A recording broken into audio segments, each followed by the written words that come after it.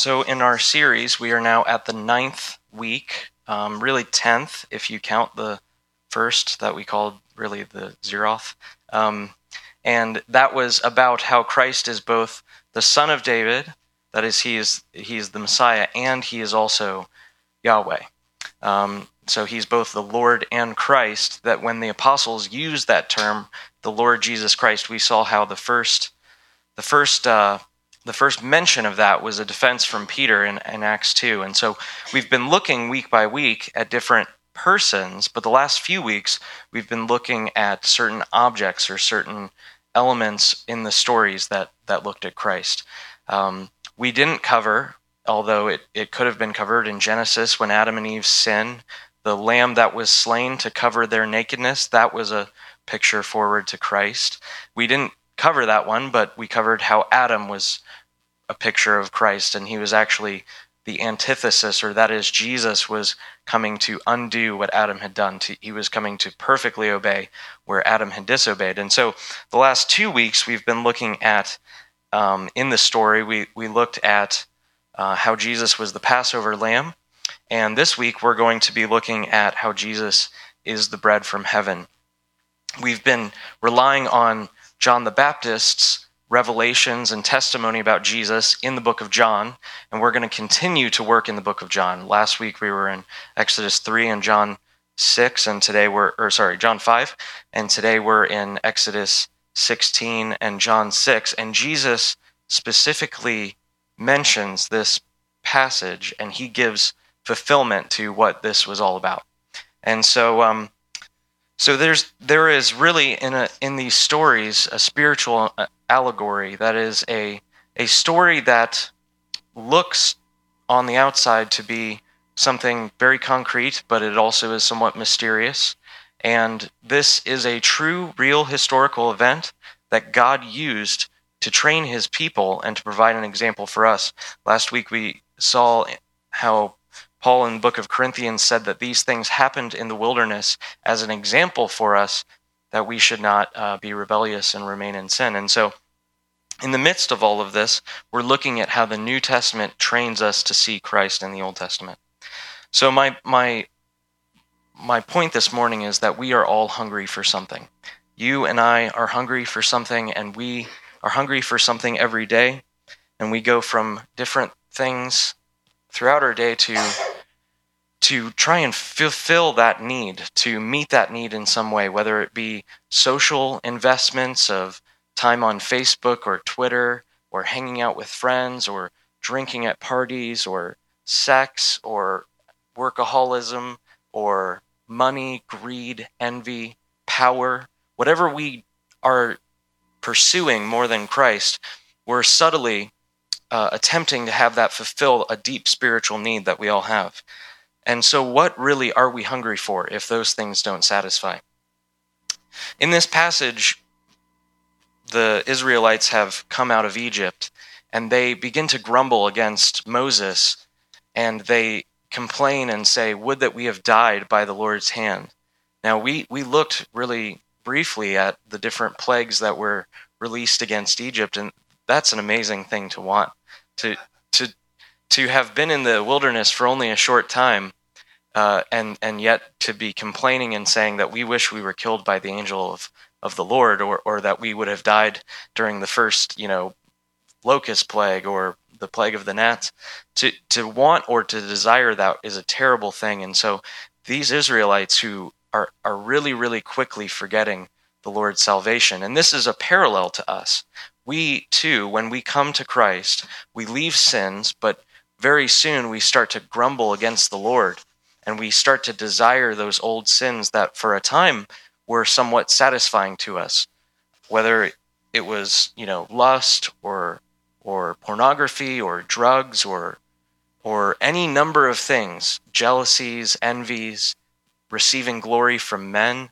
Any of those things that we used to do before we came to Christ, after we come to him, we begin to want those old things to kind of provide the pleasure that comes in the mystery of iniquity. And so when we come to Christ, we still want these old pots of meat. Now, just to be clear, the Bible is not against eating meat.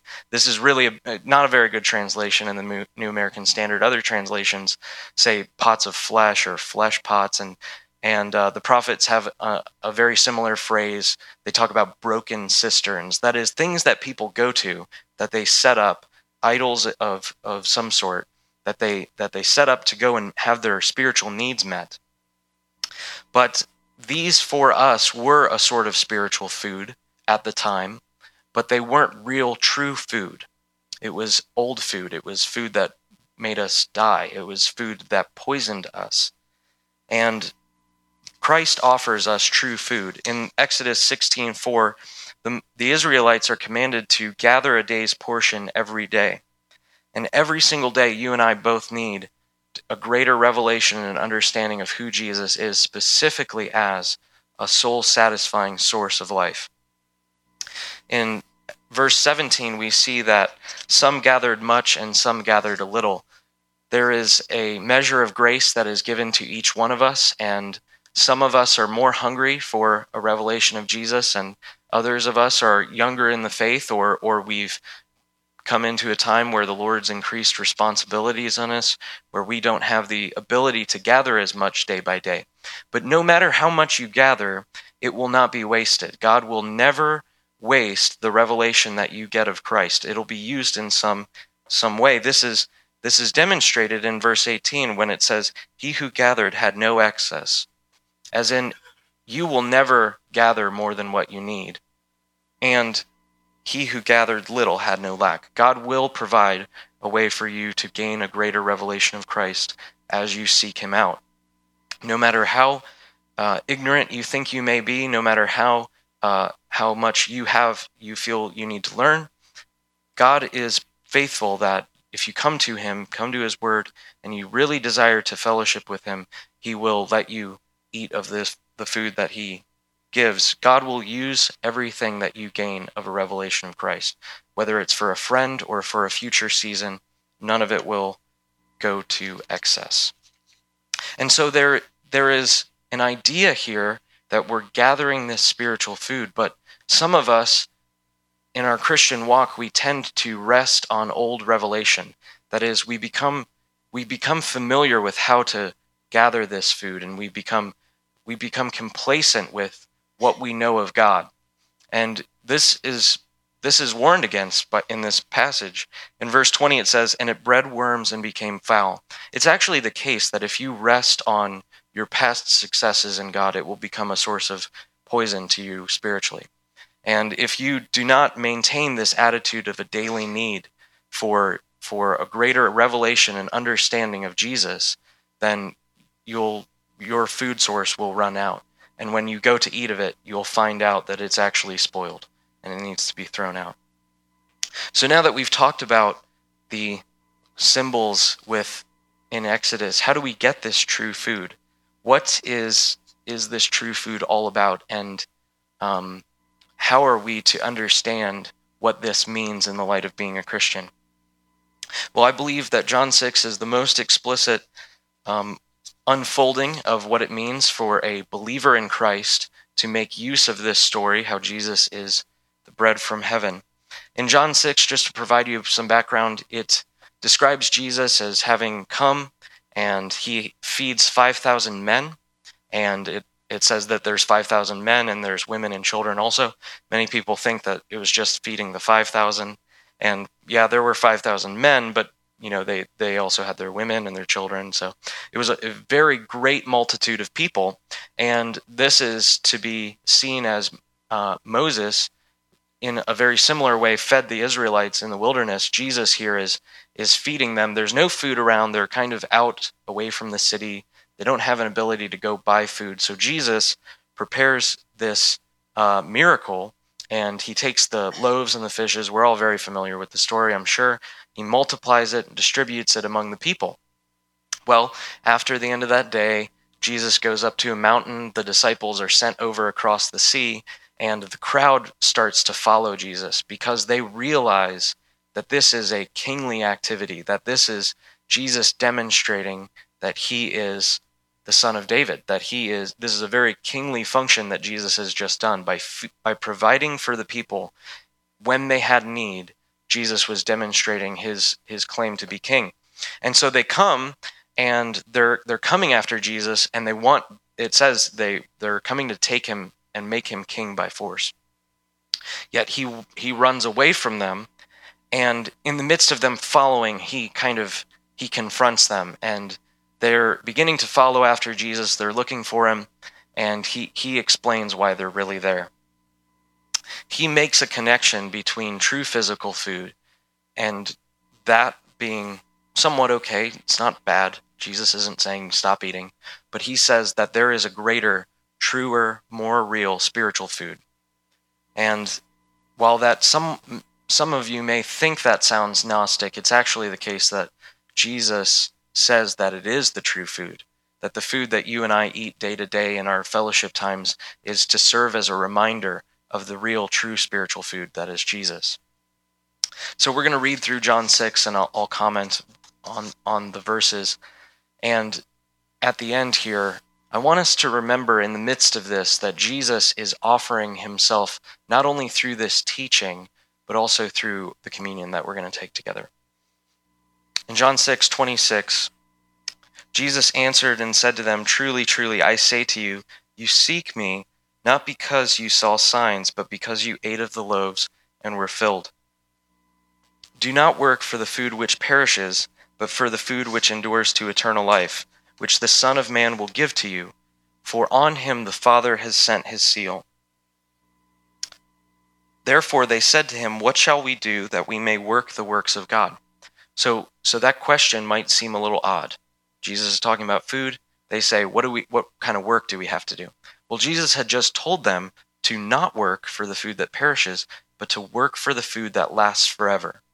And hearing him, they say, well, if you're telling us to work for the food that perishes, but we're working for food if you tell us to work for food that doesn't perish, and we are working for food that perishes, how do we do this kind of work? What is this spiritual work that we have to do?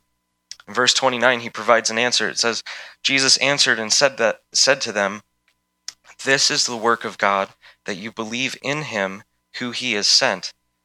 So they said to him, "What then do you do for a sign so that we may see and believe you? What work do you perform?" Now, you got to remember that they had just seen 5,000 people fed. This was the same group of people the day before who had just seen 5,000 men plus their women and children fed by a small child's breakfast. You might think of a Lunchable size source of food. I mean, this wasn't bass. This wasn't Atlantic salmon. These were tiny Galilean fish. They were small, tiny fish. They weren't probably very large. It was enough for a boy to eat, not Victor. And so here they had just seen this miracle take place the day before. He tells them to believe in him who the Father has sent, and then they ask him, "How do we know you were sent by the Father?" They immediately respond in unbelief after just seeing Jesus perform a miracle and then claim to be deity. In verse 30, they question Jesus' existence as the one who came down from heaven. Jesus said in verse 27, "For on him," that is the Son of Man, "the Father God has set his seal." That means Jesus is the expected fulfillment of what the Father God was doing with the people of Israel. In verse 31, the crowd begins to remember and kind of see where Jesus is going, and they almost help him along. Of course, they were being, helped by God sovereignly. God was working through them to unfold this teaching. In verse 31, the people ask, "Our fathers ate the manna in the wilderness, as it is written, he gave them bread out of heaven to eat." And so here Jesus, this is not to us it may seem like a very subtle thing, but Jesus is saying he was the thing that came down from heaven, and he's going to explicitly say that in a few minutes, although earlier he said, "I'm the one that the Father has sent," the Father being above, and I've come down to you. So in verse 31, this crowd says that we're trusting in that God has already provided for us time and again.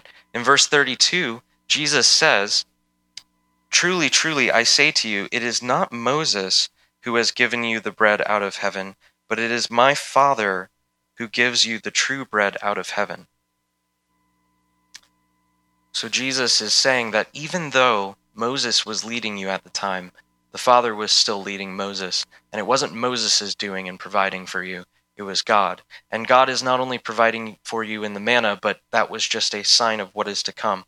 Verse 33, Jesus begins to really lay it out explicitly. "For the bread of God is that which comes down out of heaven and gives life to the world." Then they said to him, "Lord, always give us this bread." Jesus said to them, "I am the bread of life. He who comes to me will not hunger, and he who believes in me will never thirst. But I said to you that you have seen me and yet do not believe." Now it's clear that Jesus is not talking about physical food. You and I both feast on Christ. We adore Christ. We love Christ. And yet I am sure that probably later through this week, I will go to Burger King and I will get a Whopper. But in the midst of going and getting physical food, I understand, or I'm trying to, by the Lord's help, that it is not the thing that satisfies. Jesus says in verse 35 that if you come to me, if you believe in me, you will never hunger and you will never thirst. And what he's saying is you have spiritual needs. You have spiritual hunger and spiritual thirst, and I am the thing that satisfies. And if you come to me, I will provide for you. In verse 36, Jesus is rebuking their unbelief. He says, "But I said to you that you have seen me, and yet you do not believe." They just had questioned him just a minute ago about who he was as the one coming down from heaven. But Jesus assures them, and in the midst of their unbelief, he tells them both the most comforting and at the same time scary words, probably in this chapter. In verse 37, Jesus says, "All that the Father gives to me will come to me, and the one who comes to me I will certainly not cast out. For I have come down from heaven not to do my own will, but the will of him who sent me. This is the will of him who sent me, that of all that he has given me I lose nothing, but raise it up on the last day. For this is the will of my Father, that everyone who beholds the Son and believes in him will have eternal life, and I myself will raise him up on the last day." Jesus, in the midst of describing himself as the thing which satisfies, reminds us of both his mercy and his power. He says, "Of those that the Father gives to me, I lose none of them." If you are in Christ, Christian, you are confidently in his hand, and you cannot be plucked out. And at the same time, Jesus says to those who may feel unworthy about the Lord's love for them, if you do truly come to Jesus, he will certainly not cast you out. It's not enough for you to understand the Lord's mercy and trust that God is merciful to you and not at the same time have a revelation of his power.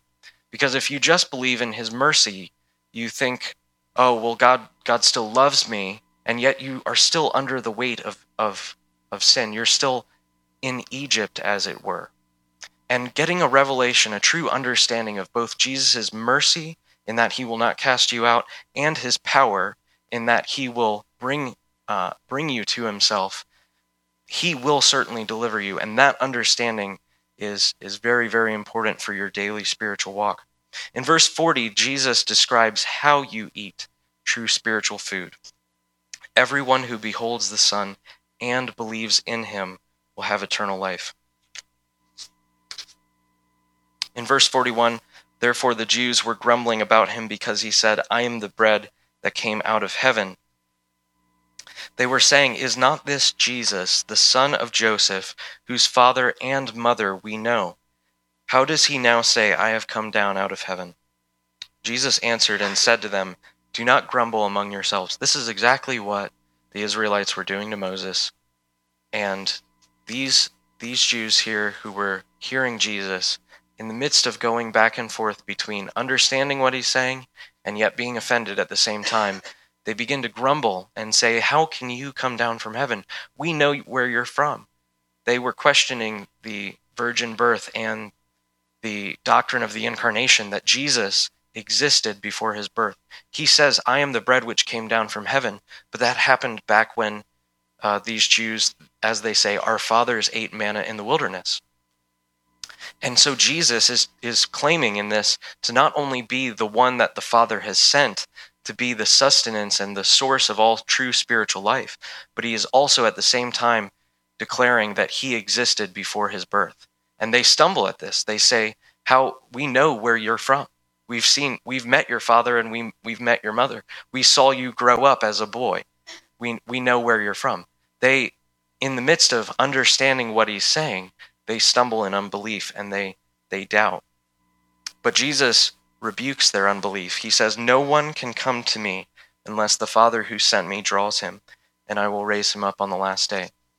If the Father is truly drawing you, you will know that you know God because you come to Jesus Christ. And in that process, Jesus is saying that he's the one who's bringing you to himself. In verse 45, it is written in the prophets, and they shall all be taught of God. Literally, it means they all shall be taught from God. Jesus is describing himself as the fulfillment of this prophecy, that he is the one who would teach them specifically. That is, this phrase means that they all, the people of God, will be taught by God himself. And Jesus is interpreting this phrase for them and at the same time saying, I'm the fulfillment of this prophecy. Everyone who has learned from the Father comes to me. Not that anyone has seen the Father except the one who is from God. He has seen the Father. Truly, truly, I say to you, he who believes in me has eternal life. And then Jesus, this is one of the I am sayings that we saw last week. I am the bread of life. Jesus explains and connects what he's teaching these people to what happened in the wilderness. In verse 49, Jesus begins with, your fathers ate the manna in the wilderness, and they died. This is the bread which comes down out of heaven, so that one may eat of it and not die. Now we know that he's not talking about physical death, because he was just saying in the previous verses that I will raise them up on the last day. He just explained that they'll still physically die. He's talking about spiritual death here. Verse 50, this is the bread which comes down out of heaven, so that one may eat of it and not die. I am the living bread that came down out of heaven. If anyone eats of this bread, he will live forever. And the bread also which I will give for the life of the world is my flesh. Then the Jews began to argue with one another, saying, how can this man give us his flesh to eat? You see, the Jews were not allowed to eat the flesh of certain animals. They were only allowed to eat a select portion. And in the midst of eating animals, it was an unwritten element of the law that you weren't allowed to murder, and it would be totally incongruent with Judaism to allow for cannibalism. And so what Jesus is doing is he is making his teaching more offensive to their natural mind, to draw out and to bring out from among this mixed multitude those who the Father was really drawing to Christ. He highlights the difference between spiritual food and natural food, but some of them don't understand that he's talking about two different things, and they stumble on this teaching. In verse 53, Jesus begins to tie this to what he would do in establishing the practice of communion in the church. So Jesus said to them, truly, truly, I say to you, unless you eat the flesh of the Son of Man and drink his blood, you will have no life in yourselves. This is extremely offensive to them because they could eat the flesh of any animal, but they could never drink the blood of any animal. It was always prohibited no matter what type of animal it was. Verse 54, he who eats my flesh and drinks my blood has eternal life, and I will raise him up on the last day. And here is where Jesus is saying to you as a believer or unbeliever, anyone who hears this, he says, I am the thing that satisfies. The things that you hunger and thirst for, the things that you're running to in the midst of your Christian walk or while you're exploring who Jesus is, he says that those things will not satisfy, but rather, verse 55, for my flesh is true food and my blood is true drink. He who eats my flesh and drinks my blood abides in me, and I in him. Verse 57, as the living Father has sent me, and I live because of the Father, so he who eats of me, he will also live because of me. This is the bread which came down out of heaven, not as the fathers ate and died. He who eats this bread will live forever. So my admonition to us this morning is that Jesus Christ is the true food. He is the all-soul satisfying joy, life, and peace, fellowship and friendship that you and I long for and need daily. We were created by God for communion with God, and that takes place through us beholding and believing Jesus Christ. We eat in faith by a number of different things, both prayer, reading the Bible, etc. But rather than this be just another call to spiritual disciplines, if you do those things and yet you don't understand or commune with Christ in the midst of them, you'll find that even those are empty. So there's a warning in the midst of sending someone to go pray more and to go read the Bible more. If you do it just because you think it's a duty, you won't find him there. But if you do it knowing that he is confident, or confident that he is faithful to reveal himself to you in the midst of it, you'll find him there, and he will be precious and sweet to you.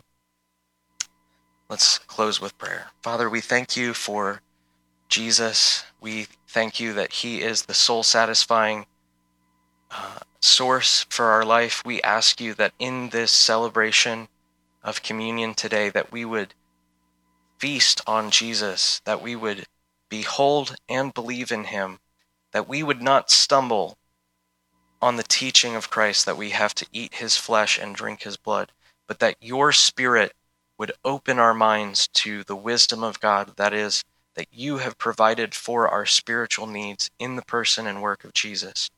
God, we ask you that we would be mindful every time that we eat physical food, that we need to daily eat spiritual food and behold and believe in Jesus. Father, we thank you for your word. We ask you, God, that you would build in us a biblical mindset to see Jesus in the Old Testament. In Jesus' name we pray. Amen.